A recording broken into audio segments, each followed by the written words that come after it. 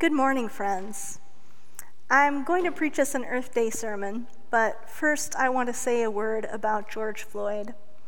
I think people here are probably in a lot of different places about Derek Chauvin's conviction this week. For me, I'm not sure what happens next, but I'm hoping that this verdict leads to greater accountability.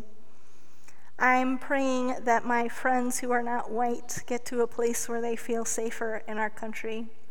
And I'm praying for George Floyd's family and for all those who feel a very personal grief and trauma in this very public moment. Because no matter what happens next, George Floyd was a beloved child of God and he should not have died. Let's take a moment in silence with whatever prayers or emotions are in our hearts right now, and then I will preach a word about the earth for us.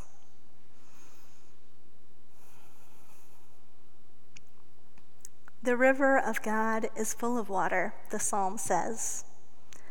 I grew up in central Texas where we have tall trees and deep rivers. I grew up swimming in rivers of God. I grew up canoeing and kayaking in rivers of God.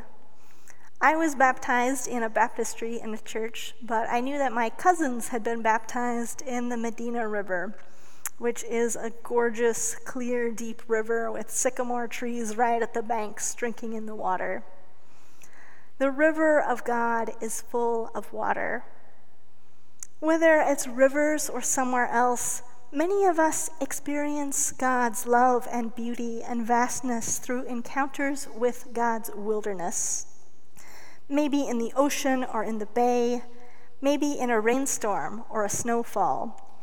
Maybe we've been visited by the Holy Spirit in the form of a bird or an animal. Maybe in the redwoods, maybe the mountains or the desert, we've had a realization that we are part of something beyond us.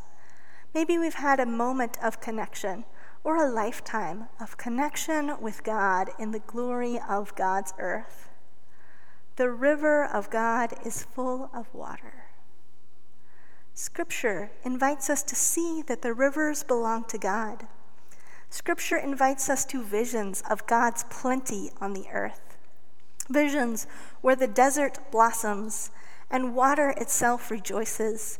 Visions where everyone has enough. Visions where we all walk together through God's beautiful wilderness in peace. And sometimes these visions become real for us in our own experience of living together and enjoying God's earth, enjoying God's beautiful wilderness. And yet, not all is well with this earth. I've lived on the banks of rivers you wouldn't want to swim in because of the pollution. Children of God died from the Flint River, and children of God are still struggling to get clean water there and in many other neglected cities in our nation. Indigenous children of God have to fight over and over again to keep leaky oil pipelines from their sacred waters. Some of God's children are drinking poison from the tap. Some of God's children spend their days walking miles and miles to bring home the water they need. Here in California, water is contested and we have to conserve so we all have enough. Some children of God near us live unhoused and have to strategize how to find a bathroom, how to take a shower, how to wash clothing and masks. The trees here are so thirsty that increasingly apocalyptic fire seasons block the sun, make our lungs sick, and displace entire communities. Actual icebergs are melting, and icebergs made of discarded plastic float in our oceans. Not all is well with the earth and the rivers. But what about the river of God full of water? What about the springs of water in God's wilderness? How do we reconcile the vision of God's peace and plenty on the earth with the vision of climate disaster? We have two competing views of what our shared earth could be. We have a vision of divine rivers and we have a vision of a parched wasteland. We have a vision of abundance on the earth, and a vision of scarcity, of an earth in danger of being used up. And right now, we find ourselves suspended between these two visions, torn between hope and fear. There's a lot to worry about. Jesus' words are hard to hear right now. Do not worry about what you will eat or what you will wear. Do not worry about whether there will be enough. But I do worry.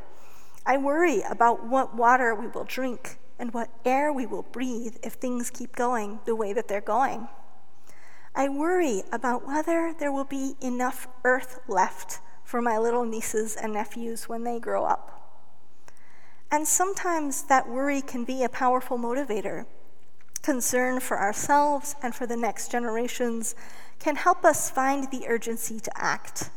Facing the vision of the wasteland honestly can help us in our work to care for the earth and for one another wisely. But I think we need the other vision too, the vision of the river of God, the vision of the desert that blossoms with joy. Because if we are only working out of fear of the wasteland, our response can get distorted. We can end up engaging in some of the same behaviors that got us here in the first place. Greed and hoarding and infighting to make sure that we are the ones who have enough when things get tight. When we're working from this fear of scarcity, we can end up pitting human needs and the earth against each other. Beautiful green spaces or housing for all our neighbors, but not both. When we're working from fear about whether there's enough, we can reduce the earth itself to a finite resource for us to use or not use, rather than a living, breathing, life-giving creature of God. We can end up building fallout shelters instead of building communities. The logic of the wasteland says, make sure there's enough for me and mine. But the logic of the blossoming desert says, everything and everyone here is precious. There are real scarcities for sure, real problems to be solved, real tough decisions to be made. Don't hear me saying that this is easy or that our actions don't matter. I believe that it is holy and urgent work to push for big changes in how governments and corporations relate to the earth and the climate.